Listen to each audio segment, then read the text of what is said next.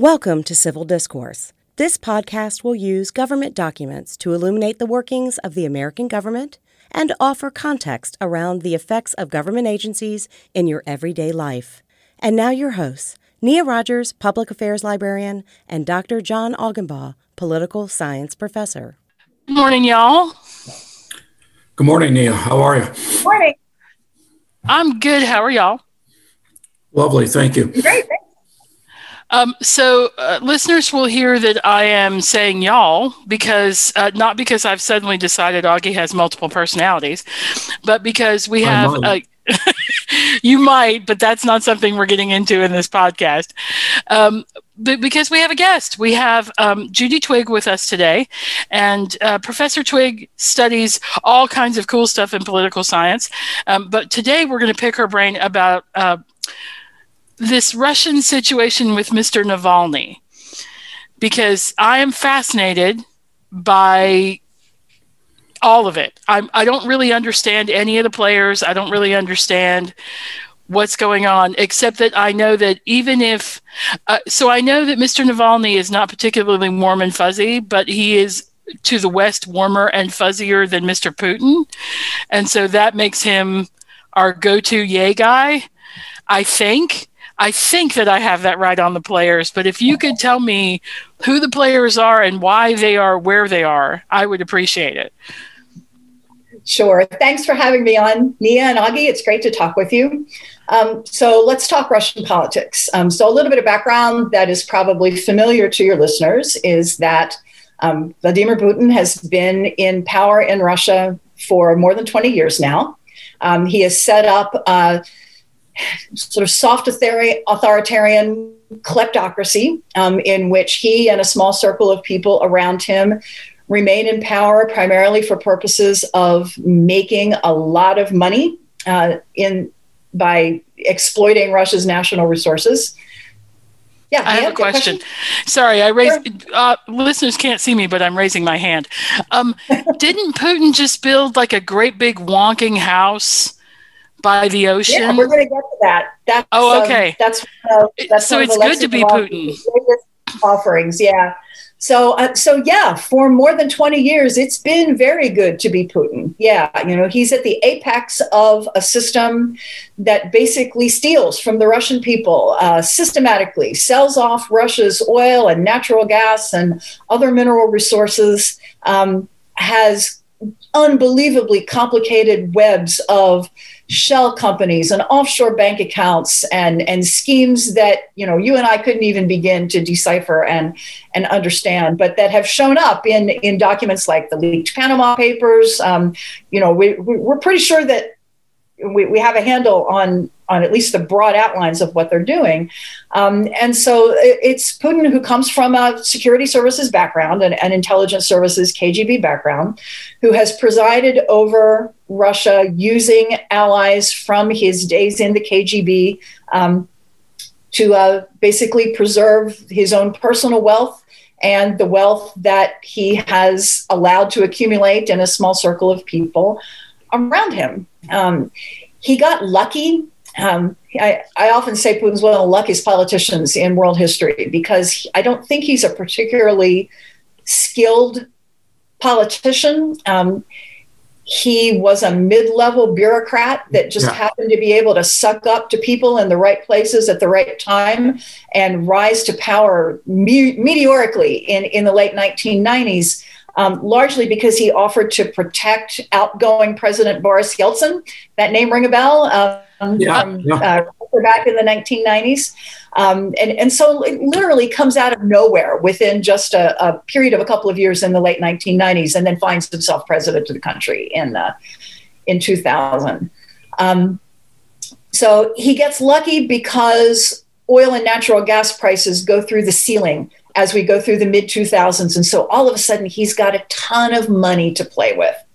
And so no matter how sort of inept he's been at governance, he's had a lot of resources to dole out, sometimes to the Russian people, but even more than that, to his cronies, to those around him in the government. But you get the picture. He has set up an authoritarian kleptocracy in which dissent is barely tolerated. And when I say dissent is barely tolerated, one of the Kremlin techniques for dealing with dissent has been to manufacture it. They've set up a series of sham opposition parties to make it appear as though there's an actual political process going on. Oh, okay. So if I pay my enemy and I pay him to look like my enemy, but not really be very good at being my enemy, then I look like I have an enemy, but I don't really have a good one. Right. Okay. And I look like I'm winning free and fair elections when in fact I'm not. Right. Yeah, that was my next question, Judy. I mean, the Russian government still claims worldwide that it is a democracy. Yes. Right? Yes. They have regular elections. They have a constitution. So, I mean, there is the appearance still of a democratic regime, even though there is, as you just pointed out, extensive evidence that it's not a democracy by any stretch of any textbook definition. Mm-hmm. So, and this is an important point, Augie, like put a pin in this because we're going to come back to it because I think that your point is an analytic tool that we can use to understand what's happening right now.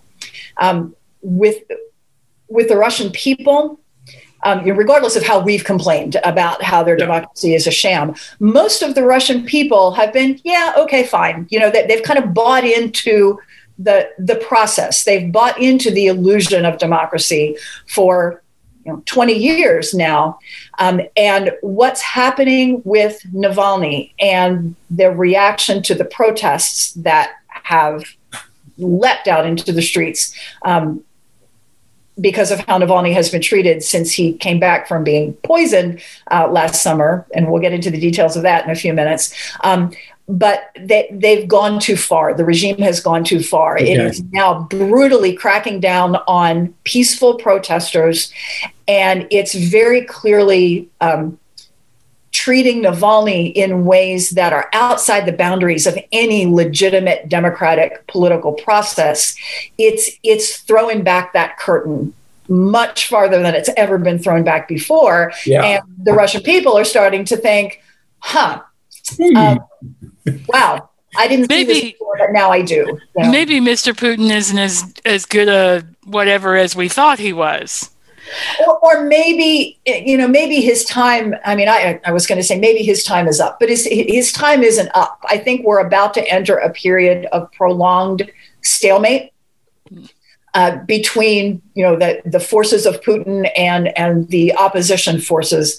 And we've been at that for a while, right? I mean, Russia had big protests back, 10 years ago, back in 2011. So I think we've been at a low level stalemate for a decade, but the forces of opposition have just seen their legitimacy and I think their numbers ratchet up to a new level with what's happened with Navalny. So it's going to be a more unstable stalemate for a while. My perception of this is that it is more widespread than previous uprising. It seems to me that most of the protests in the past have been mostly in Moscow, right? They haven't really spread across the country. And so people in the rest of the country were like, those people in Moscow, they're always complaining about something, right? And now it's reaching other parts of the country where hey, we're complaining about it now. And that's starting to be more grassroots kind of. Yep, absolutely. So let's be systematic, but brief about this. So let's go back to 2011. I mentioned the protests in 2011, which were largely spearheaded by Navalny. Navalny is, I think, 44 years old now, but he's been around. He's been one of the most vocal members of the small but committed opposition in Russia for a very long time. You started our conversation earlier, Nia, by observing that Navalny isn't necessarily a warm and fuzzy kind of guy. He's not. Navalny has flirted with some pretty racist Russian nationalist opinions. Yeah. He hasn't always been this beacon of Western liberal democratic ideas, right? But what he has consistently been If you look for the thread of consistency through his argument, it's been about justice and corruption. Right, the corruption thread has been the thing that he's consistently pulled on. So back in 2011, the protests were about clearly falsified results in a parliamentary election. Yeah. And people came pouring out into the streets, like you said, Nia, mostly in Moscow and St. Petersburg. And there are a couple of things that are wrapped up in that. One is that the government controls virtually all of the print and broadcast media. So it's easy for the government to say, all of these things you're hearing are just Western provocation. That the truth is, some truth that we spin out that makes it look like we're fine. And importantly, Navalny and his little crew of oppositionists, and Navalny has an opposition party, but there were many other small opposition movements as well. And one of the problems up until now has been that opposition has been so fractured that it hasn't been able to coalesce against the regime. But the regime has done a pretty good job of painting all of that opposition as not just a tool of the United States and the West, but as being fully funded by George Soros, your standard line about how these kinds of things operate in Russia. Can I just side note that apparently George Soros is responsible for everything? Yes, if anybody wants to blame anything that happens, there was an earthquake in Chile, George Soros did it. There was, you know what I mean? You stubbed your toe, it was probably George Soros came in and moved the furniture when you weren't looking. This guy is viewed by, he's almost godlike in his powers of the things he's accused of. Good grief. He must never get a night's sleep because he's out doing so much stuff. To every side that wants to complain about something, right? Anybody who wants to complain, golly, how did he? I wonder, we should do an episode, Augie, on how he became the world's boogeyman. What on earth? Well, so in 25 words or less, he made a huge amount of money, basically with currency trading back as the Soviet bloc was falling apart. And he has used a fair amount of that money to support democracy initiatives in Russia and the former Soviet Union. So, when Russia says it's foreign money that's pushing a lot of these ideas about free press, freedom of speech, democratic institutions, free, fair elections, yep, we sure have. Proud of it. So yeah, right. Okay. If you're going to throw blame our way, yeah, sure, we'll take the blame on that, right? Although we have a lot of, we also claim that Russia does a lot with our elections and trying to destabilize our elections and hacking in the United States. A lot of that's just big world power versus big world power saying the other guy is being about us, right? Because China does that and we do that to China.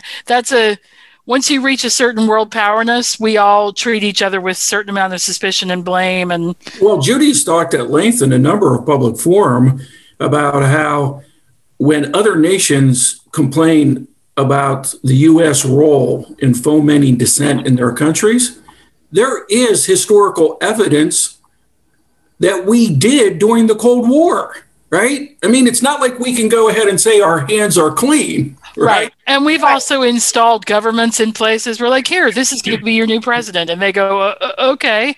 So, I think that the major players. Yeah. So excellent points. During the Cold War, we were in, obviously an ideologically driven, but also, like you say, Nia, just a straight up, anarchic system of international politics, bipolar competition, where both the United States and the Soviet Union befriended some horrendous characters around. Terrible. In order to further our position in that bilateral competition. Did the United States support some evil dictatorial regimes? Yes. Was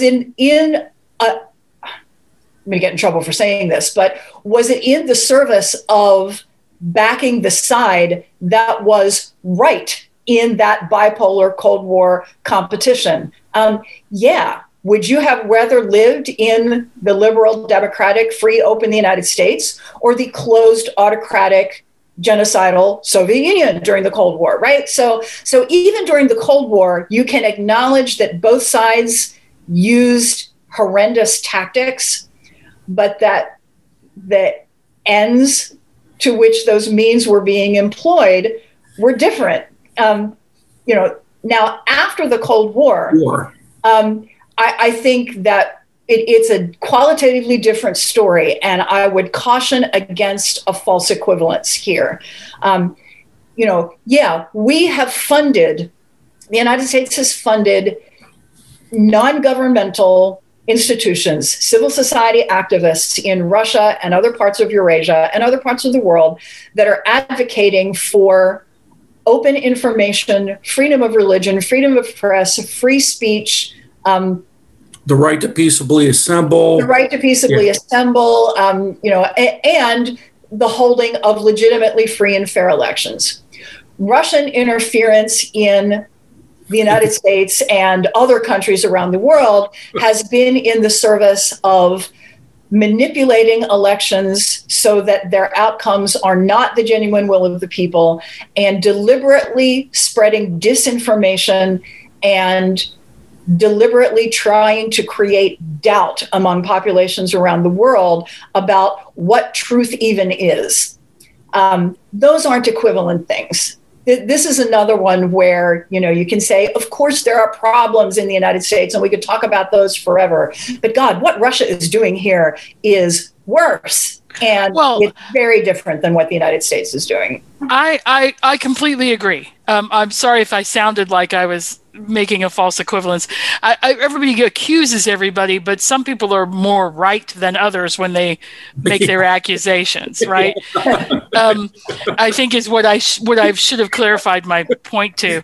I also think in the United States, for the most part, I can't guarantee every single time, but I don't think we go around poisoning our dissidents either. Like, that's not a thing we do where they're like, excuse me, I'm going to poke you with this umbrella and give you radiation poisoning. Like, we don't do that. We don't.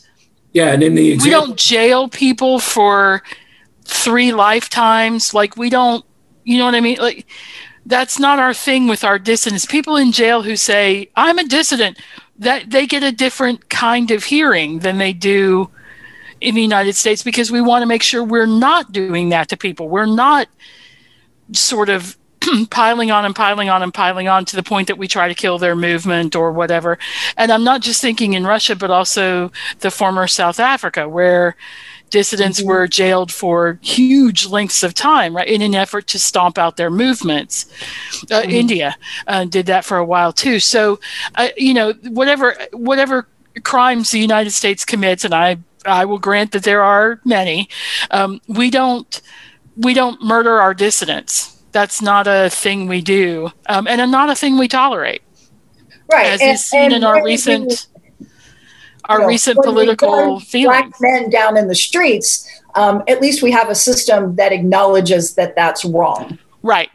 Yeah. Right. That's not okay. And people are allowed to say that's not okay publicly and not be punished for saying that. Yeah. Yeah. Okay. So back to Navalny here. Back to Navalny. Yeah. Okay.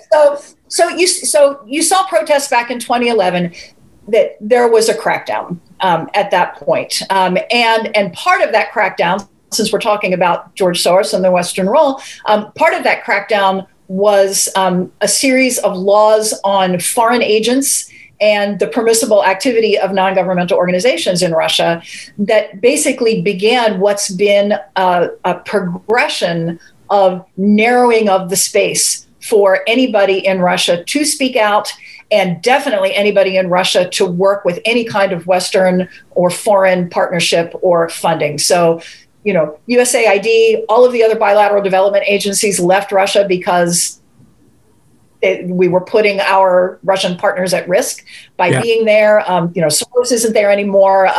The whole idea that you can work with Russian civil society partners now is hugely problematic because because of the situation. Okay, so what has Navalny done? Over the last 10 years or so, the way he has primarily expressed his opinion is through YouTube videos.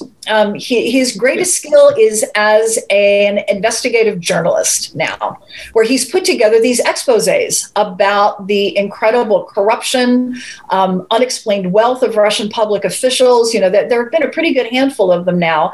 And they're, 1 to 2 hours long, where he just systematically goes through with interviews and documents and film footage and lays out the case for the kleptocracy.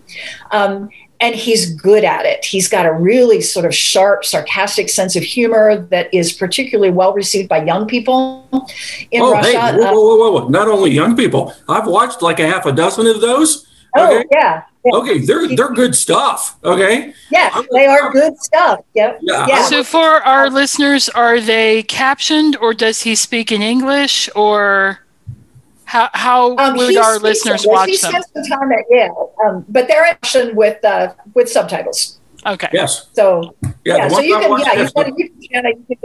can go find them. So there's an important point to be made here about generational shift in Russia while we're on this subject, because for a while, up until a few years ago, when we talked about young people politically in Russia, we called people in the sort of 18 to 24 age bracket, we called them Putin's people, the Putin generation. Putin's approval ratings were higher among those youth than they were among any other age group. And, how do we explain that? Well, Putin was the only leader they'd ever known. Russia was experiencing relative stability and prosperity during, sort of the late 2000s, early 2010s, because of all that oil and natural gas wealth. And Putin did a pretty good job of marketing that macho image. He,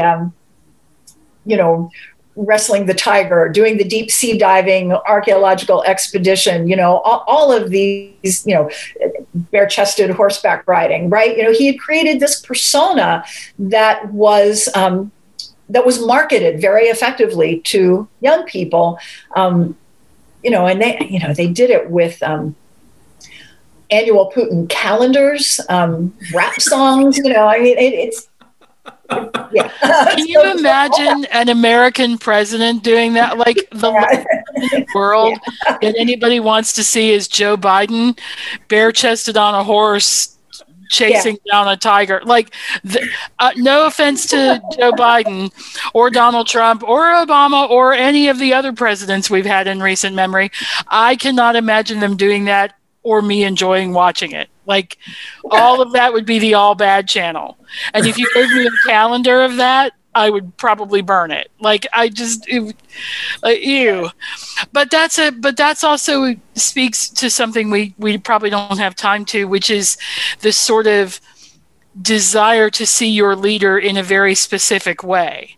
Yes. Yeah. And in Russia, after the collapse of the Soviet Union, the chaotic 90s, a huge amount of social instability with tons of alcohol abuse, drug abuse, all kinds of social pathologies. Putin comes in and presents this image as someone who is sober, in control, macho, sort of, I'm going to take care of things and we're going to have stability and order again. And he hit the right beat at the right time for what most Russian people needed. Says, so there are ups and downs over time, but Putin's popularity really comes to a head in 2014 with the illegal annexation of Crimea. Yeah. And the war in the eastern Ukraine. We saw that as appalling, right? As a violation of Ukraine's sovereignty. We still rightly have not recognized it as legal. But inside Russia, this was this was cleverly and successfully played by the Russian state media as a win for Russia, right? They get Crimea back, right? That it's an assertion of Russia's legitimate great power status. And after Crimea, Putin's approval ratings, which were already high, went into the stratosphere. Yeah. And so, he peaks in like 2014, 2015, but then, economic crisis, sanctions, the impact of counter sanctions, things go downhill in terms of the economy, and Putin's popularity sort of gets chipped away at after that for a while. And Navalny, makes inroads in that with this series of additional videos. So Navalny is a thorn in their side. Was Navalny? He's not a major irritant because he still has, relatively low recognition, relatively low approval rating, but he's out there and he just won't stop. Go ahead, Nia. You had a question. Was he living in Russia at this time? Oh, yes. Yeah. He spent a couple of months in Yale, I think, back in like 2010, 2011, maybe. But no, Navalny has lived in Russia the whole time. Yeah. So let's bring things forward to August of last year, August of 2020, when in a move that is not unheard of for the Russian security services, they try to murder him. They try to poison him with Novichok. This happens in Tomsk, Siberia, where he's meeting with some of his regional party leaders. And this is something that, just as a footnote here, this is something that Navalny very cleverly and effectively did over the decades since the 2011 protests. As you mentioned earlier, Nina, those were mostly in Moscow and St. Petersburg. Navalny has since worked really hard to build networks of opposition all over Russia, so that now he has 11 time zones worth of established party organization, established opposition organization to work with. So he's out meeting with some of his allies, some of his team in Siberia. They put Novichok, we now learn later on, in his blue underpants. That's where they put the poison. So he collapses on the airplane. They land in Omsk, get him emergency medical treatment from Russian physicians in Omsk, right on the ground there, right at the hospital. Those Russian doctors in Omsk save his life. His wife, Yulia Navalnaya, appeals to Putin to allow him to be medevaced to Germany for medical treatment. And Putin says yes. So off Navalny goes to Germany.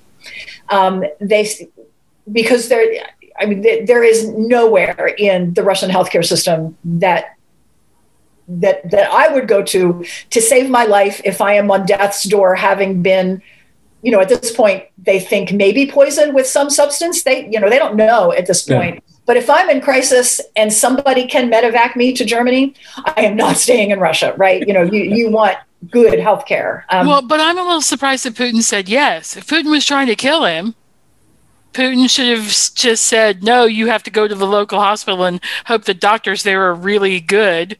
But correct me if I'm wrong, Judy, part of, if you will, the genius of Putin is that he's got layers upon layers between him and any kind of effort to squelch opposition. Mm-hmm. I mean, he's got layers upon layers in regards, from, again, I briefly read the Panama Bank, papers report, but he's so distanced, from any wrongdoing that if he didn't go ahead and say, yes, you can he can be medevaced to Germany, it would actually mean his hands would get dirty. And so far, there is so many people and so many layers between Putin and any kind of decision in regards to plundering the nation's resources, of corrupt wealth, etc. I would have been shocked if he had said no. Because at that point, his hands would have been all over the effort, to kill an opposition leader. Mm-hmm. Yep. Okay. So she played that really smartly then. his wife by asking asking for Putin's mercy because he was not in a position to say no. Yeah. And it's at some point, Nia, let's do another podcast episode on the role the wives are playing in bringing down autocratic regimes in Eurasia. I'm in. Belarus, it's becoming a systemic thing now. It's remarkable. But anyway, so he goes to Germany. The German doctors save his life. He is in a coma for weeks. He emerges from the coma, but needs continued treatment after he becomes conscious again. And so he's undergoing, sort of outpatient therapy in Germany for months. And then a couple of weeks ago, he says, I'm coming back to Russia. I'm not going to hide. Russia's my country. I know what's going to happen to me the minute I step foot on Russian soil. But there's a fight to be fought, and I'm going to fight it inside Russia. So it was amazing. And I don't remember the date. I'll Google it real quick. The date of his return. The date of his return to Russia. But I have to say, it takes a lot of stones to say, I know that. Yeah. If I hit the tarmac, I'm going to prison, but I'm going anyway. So it's this remarkable thing because it's all being live streamed, right? Well, I'm sorry. So what day was that? It was January 17th. Okay. Navalny, everybody knew what flight he was on. All of us Russia watchers are actually on Twitter and on Telegram. The Telegram is the most used social media channel in Russia. So we're on Twitter and we're on Telegram, actually watching the flight tracker. So we're watching, the little dot as his flight from Berlin to Moscow is moving through the air. He was originally that flight was scheduled to arrive at one of Moscow's several international airports. And it snowed that night. So at the last minute, they announced that they had a breakdown of the snow clearing equipment at the airport where he was supposed to land and where all the media was gathered. And so they diverted that flight to one of Russia's other international airports. Of course. So, and this is amazing because, there are a couple hundred passengers on this plane, and now all the people picking them up have to go to the other airport, right? It's not just Navalny, but we've got everybody on this flight with their phones, filming Alexei and Yulia Navalny, in their seats on the plane, and people are saying things on Twitter like, Alexei had the window seat. He made his wife sit in the middle seat, making jokes about things like that, right? The person behind them was filming them in the row. And while Alexei Navalny is on the flight that is certainly taking him to his imprisonment and maybe death in Russia, he is watching cartoons on his iPad. So we got all these details, right? Because everything happens live now. So we watch him get off the plane. People are filming him, both, regular people and journalists are, chronicling this as he gets off the plane. He goes through baggage claim, and then he goes through passport control, and nobody comes near him until he gets to passport control, because until he goes through passport control, he's in no man's land, right? But the minute he goes through passport control, he's stepping onto Russian soil. And so they are there ready to arrest him. And so, he goes through the gate, he kisses his wife goodbye, standing there in the passport control gate. It's the most heartbreaking thing you can imagine. And then off he goes. So they held his hearing 2 days ago. So here's what he was charged with. He was charged with violating the parole of a sentence that he had been given several years ago for a trumped up fraud case. And the details of the case aren't important. What's important is that he had been given a 3.5-year jail term. He served about a year of that under house arrest, and they suspended the sentence. So he had about 2.5 years left of a suspended sentence during which he was on parole. Okay, so what they held the hearing for the other day, and again, this is all, they didn't allow cameras in the courtroom, but there were reporters in the courtroom. So we're all following this live as, you know, as it happens. We're hearing what everybody is saying. What the hearing was about was his not checking in twice a week as he was supposed to as a condition of his parole. While he was in a coma. While he's in a coma, so that literally the judge is going, you know, the prosecution is going, blah, blah, blah, blah, blah. You violated the terms of your parole. And Navalny is sitting there literally while they're talking, you know, talking over them, just saying the words coma. What part of coma is difficult for you to understand, right? Yeah. So basically, they poisoned him. They tried to kill him. And now they are imprisoning him for having survived. Right? Good Lord. So, good Lord, right? Okay, no, but this gets better. It gets better with what's happening today. So the hearing the other day was about whether or not he violated the terms of his parole. So they say you got to serve the remaining 2.5 years of your sentence because you violated the terms of your parole. And so off they sent him to prison. During the hearing, he managed to make about a 15-minute speech about what a sham this was and what's really going on here. And this speech is available in translation. There's a Russian website called Meduza, Meduza, that does a tremendous amount of both Russian and English language reporting. And they translate a lot of Russian speeches and documents and things like that. So you can find his speech in English on Meduza and many other places. I actually think the New York Times published it the other day. But it's extraordinary. It's a landmark political speech that just lays out, you know, what the values are that are being attacked here and what Navalny's position is. So, you know, an amazing thing in Russian politics.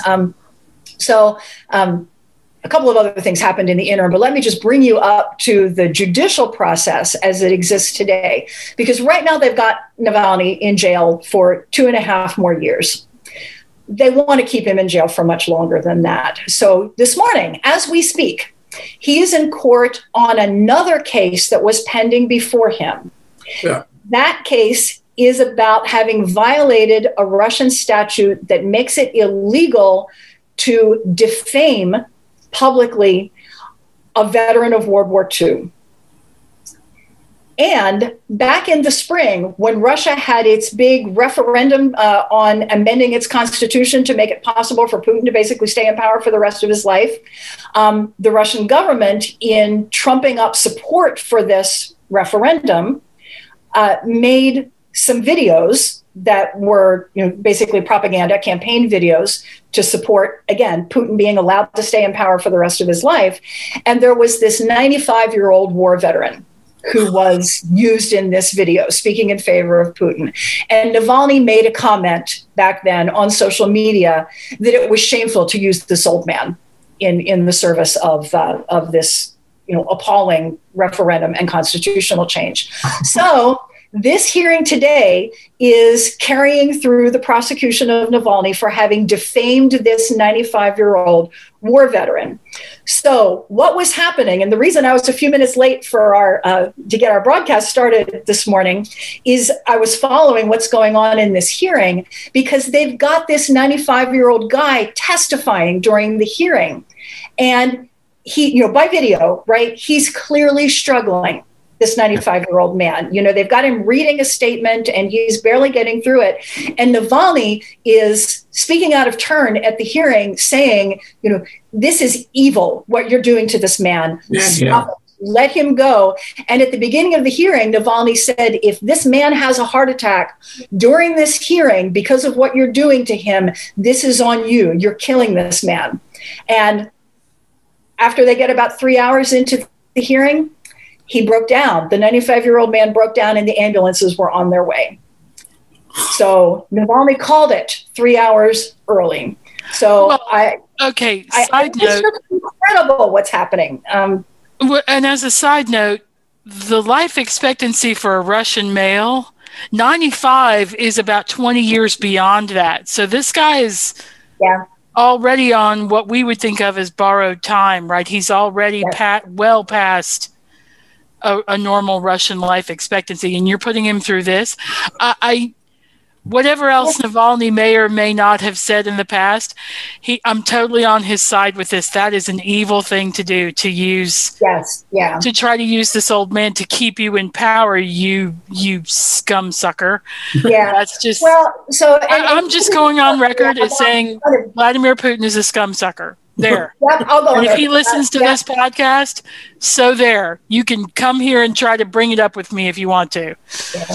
Navalny, your statement, Nia, implies that we had reason to kind of question Navalny as a, sort of democratic oppositionist before, because of some of the very unattractive positions he's flirted with in the past.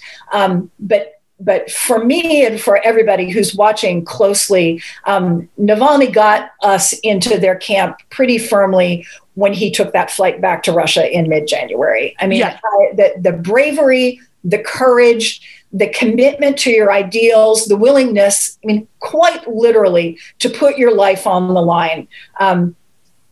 It's extraordinary. It's extraordinary. He goes down in the annals of Russian history. He goes down in the history of the global struggle of democracy against authoritarianism as a hero, as a paragon. I mean, it's extraordinary what he did, because he knew exactly what was going to happen, right? So let's. I know we're coming down to the end of the time that we have left for the broadcast. So let's make sure we get to some of the big picture, what this means for Russian politics. Question.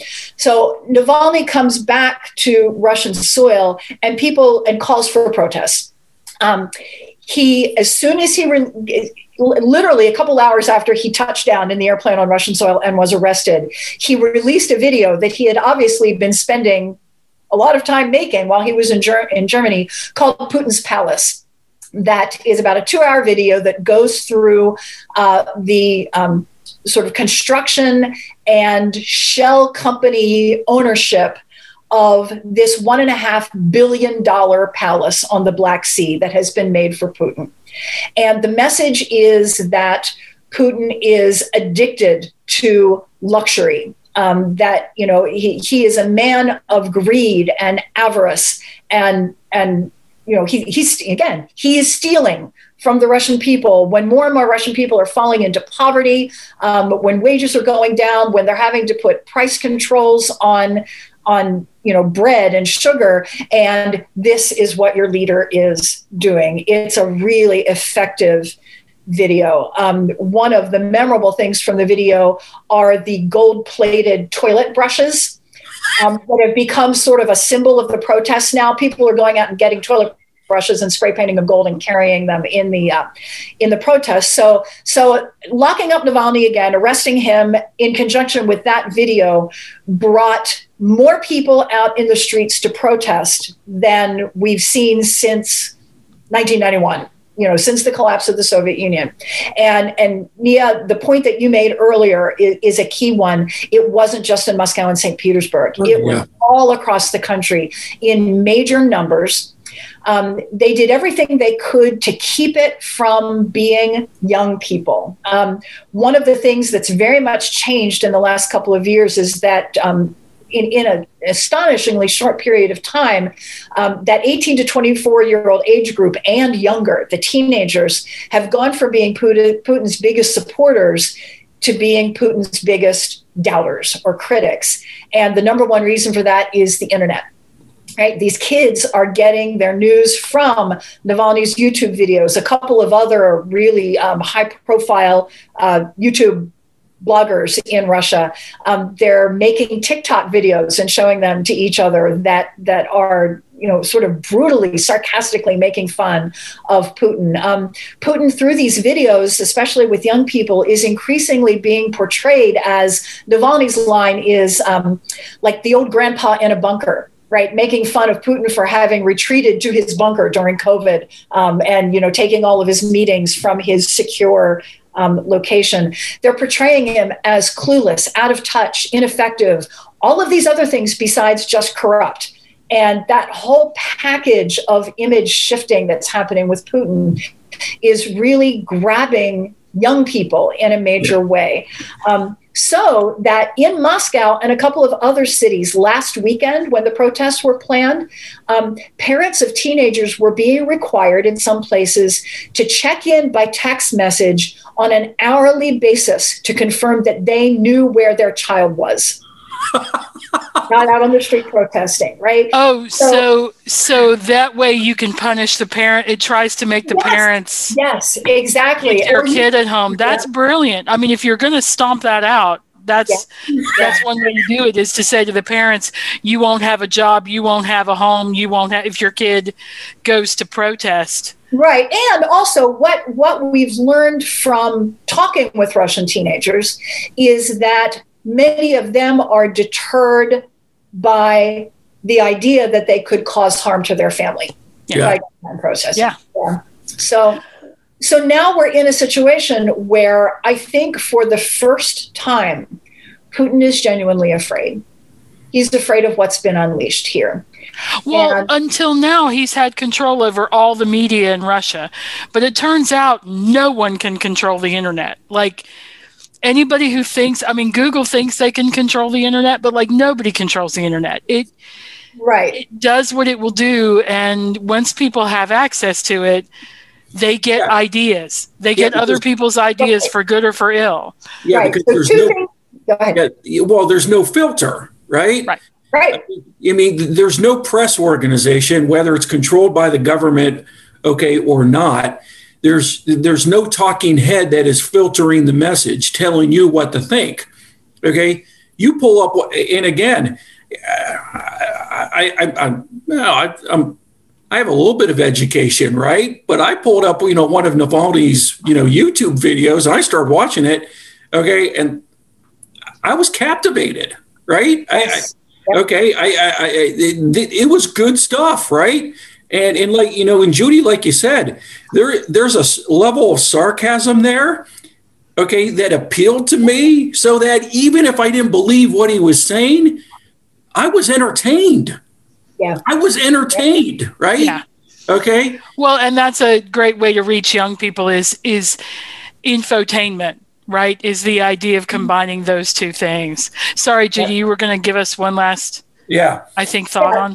So it's looking forward. I think there are two key things that all the hallmarks of the fear that Putin is experiencing right now.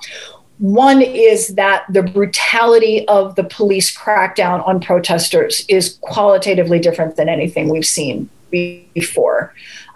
They are bashing heads. They're using tear gas. They are detaining orders of magnitude more people than we've seen before, to the point where they don't know what to do with them all, right? They have busloads full of protesters who are now just, sitting lined up at detention centers. They're keeping people in, minus 10, minus 20 degree weather.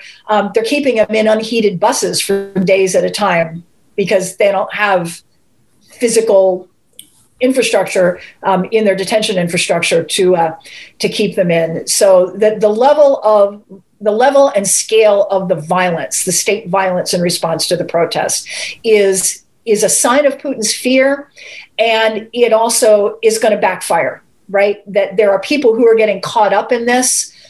Word is getting out more and more about the senseless violence, and more people are starting to sympathize with or join the opposition because of it.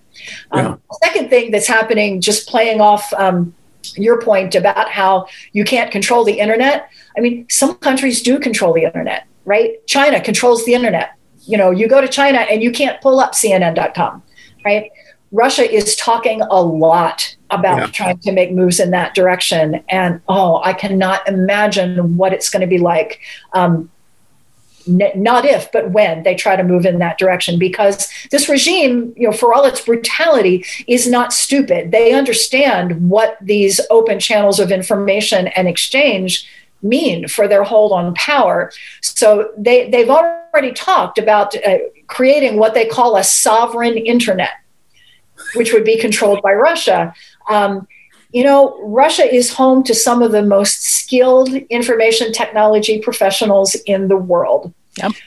If they try to shut down the internet, you're going to see a couple of things. One is a brain drain of those IT professionals, even more severe than has already been the case, to come west to find work because they can't work they can't make money and use their skill set in a closed internet environment anymore. But also people are going to find ways to get around it. People are going to rebel against it. Again, this will backfire. This will be a last straw for people. Yeah, when I was reading that might be contemplated by the Russian government, I was just like, but Russia is home to some of the most skilled hackers in the world. Okay? I mean, and yes, they may have been employed by, subsidiaries of the government, et cetera. Okay, but they've hacked our election system. Yep. Okay, they've gone around the world and fomented, if you will, okay, all kinds of shenanigans, okay, via technology. Well, what does the Russian government think is going to happen because if they leave, I mean, you give them a reason to want to go ahead and punish the government that has now forced you to live in the West. I mean, and China, so contrast to China again, right? China maintains all these controls on internet access in China. There are protests all the time all over China that we don't hear much about. But so far, in the grand scheme of things, the grand bargain in China with the people is that we'll put up with your restrictions in exchange for steadily increasing living standards. Russia is not delivering on steadily increasing living standards anymore. This is no longer a bargain that the government is able to keep. Yeah, you know what?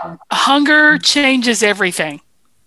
Mm-hmm. But the reality is that once people are hungry enough, like physically, literally hungry enough, that's when you get revolution. Because you can suppress a lot of other needs, but you can't suppress the need for food. Like you can't suppress the need for heat and food and shelter, that kind of thing. Once it starts to affect those at a level that people feel like they can change, they will. Yeah. And what political science actually teaches us is that it's not when people are at their sort of worst level of misery that you have revolution. It's when things have started to get better and then people's expectations begin to rise even more quickly than their circumstances do. And it's that gap between expectation and circumstances that leads to revolution.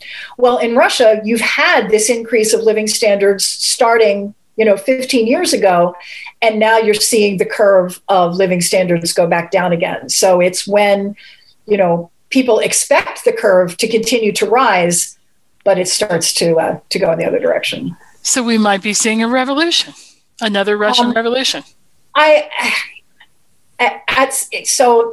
Don't crush my hopes, Judy. Many layers to this. Putin has the security forces so tightly under his control that my prediction, if I had to predict, would be for a pretty prolonged, messy stalemate rather than revolution anytime soon. Because, as much as we're heartened by seeing tens of thousands of people out on the streets protesting in favor of democracy and human rights all over the country, what really matters in political terms is whether or not that elite remains united around Putin.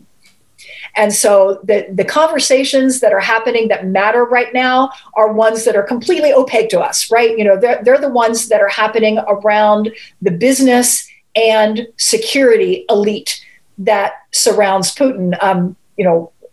Noting that the business and security elite are like one and the same in this country. But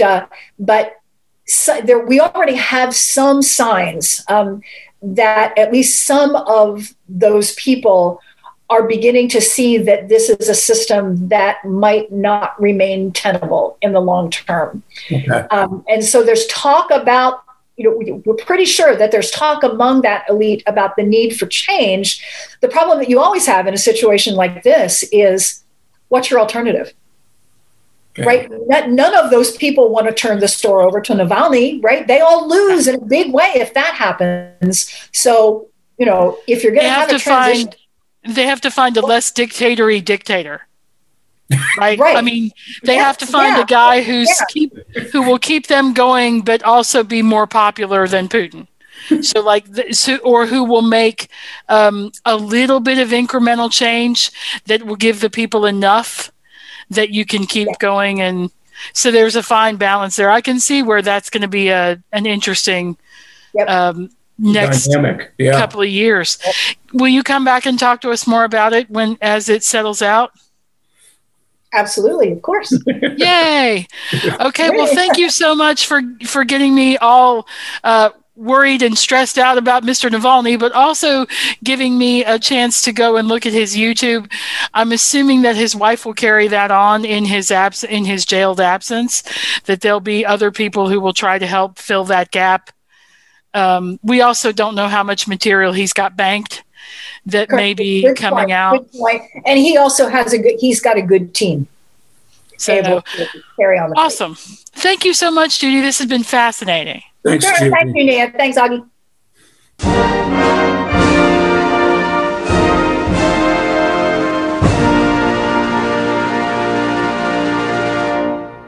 You've been listening to Civil Discourse, brought to you by VCU Libraries. Opinions expressed are solely the speaker's own and do not reflect the views or opinions of VCU or VCU Libraries. Special thanks to the Workshop for Technical Assistance. Music by Isaac Hobson. Find more information at guides.library.vcu.edu/discourse. As always, no documents were harmed in the making of this podcast.